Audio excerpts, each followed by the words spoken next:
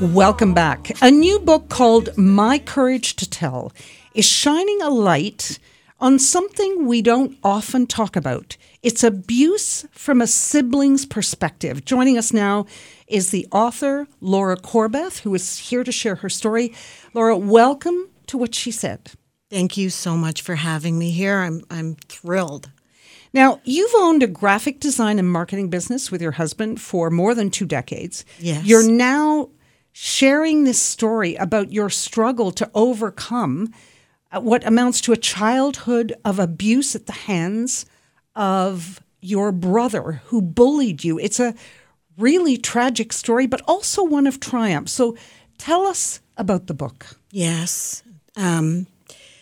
Well, I didn't seek out to write the book originally. This was something that happened to me a few years ago. The book opens up with a semi-famous aunt who passed away in New York, in Manhattan. She was an Emmy Award-winning producer and writer, and she had a tragic death. We all discovered a lot about my aunt after her death than anyone can imagine. And it was the first time that I had to deal with my brother after all these years to administer her estate. And as we started to administer the estate, I started to see old behaviors. And he was very cruel to me growing up, something that I thought was quite over. But as we started to work on the estate, I started to experience trauma, something that I had absolutely no control over.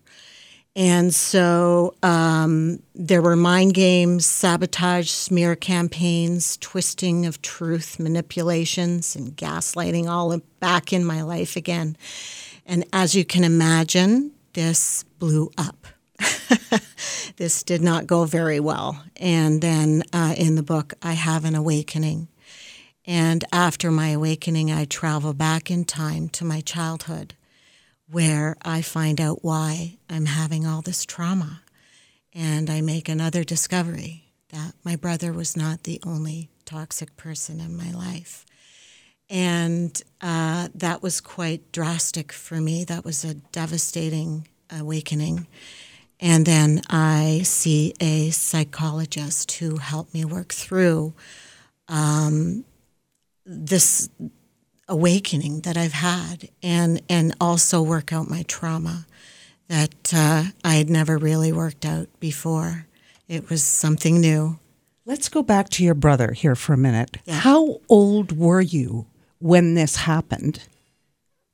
When he bullied me? Yes. It was from... What was the age difference? Well, 3 years older. And so it started right away. I was bullied since the time I came home. Did you have other siblings, or was it just the two of you? It was just the two of us, and I think there was continual denial. He was very good at lying and covering up. There was, I don't think anybody recognized, because he was so good at the lying, that it was completely ignored from my parents. Did you try to talk to your parents? I tried. When I would complain about the bullying, it was always chalked up to sibling rivalry.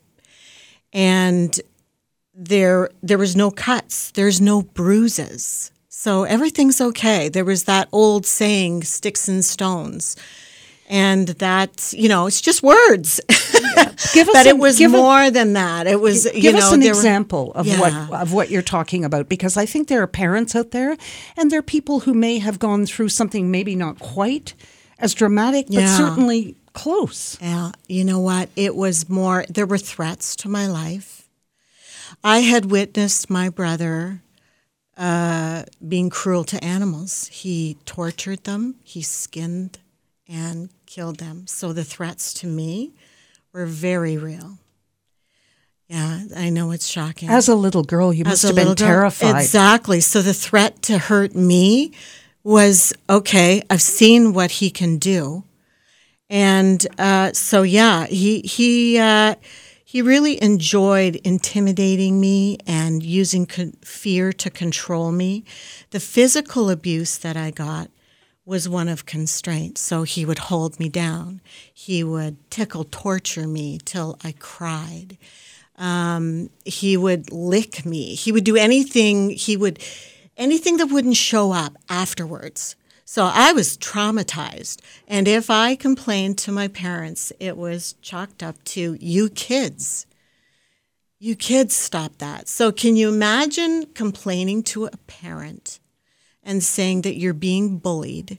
And that your brother is threatening to kill you. Right. And nothing. There was, you know, show me the bruises. It's just words, Laura. So, yeah, I mean, it was all very devastating. But the other thing is he had no remorse. He had no empathy. There was something very lacking. And then there was the other side. He's a very charming. He's not like you would imagine a bully is punching. He was very charming. And still is very charming. But you must have, as a young child, felt completely abandoned if nobody seemed to believe you. Absolutely. And you had to live there. I did. I lived with my bully. And so at 9 years old, after all of this bullying, which was hidden abuse, which is never talked about. We always hear about other abuse, hidden abuse. I was shutting down at 9 years old. I was sleeping in my closet. I was completely introverted, and I could not make friends. And it wasn't until a teacher saw that I had some severe mental problems, and she was the only person that asked, "What's wrong?" And then I told her, and then finally she said to my mother, "You better do something. You're going to lose your daughter." And so at that time I got some help. But was it enough? He was still there? They tried, but you know what? The behavior did not change. So, and it was, you know, life went on. I went on with my life. I was told that he had changed, and it wasn't until my aunt died, and right back at the behavior was not changed. And the trauma, what I was shocked at was that the trauma that I had felt from the childhood was still there. It did not go away. Whenever I talked about the situation, I had to remove myself because it was the PTSD was so strong. That never went away. Unbelievable. What do you want people to learn by reading this book? I want people to know that psychological abuse is not just words. There's been a big focus on sexual and physical abuse, but you can talk to any psychologist. They'll tell you that psychological abuse is very damaging.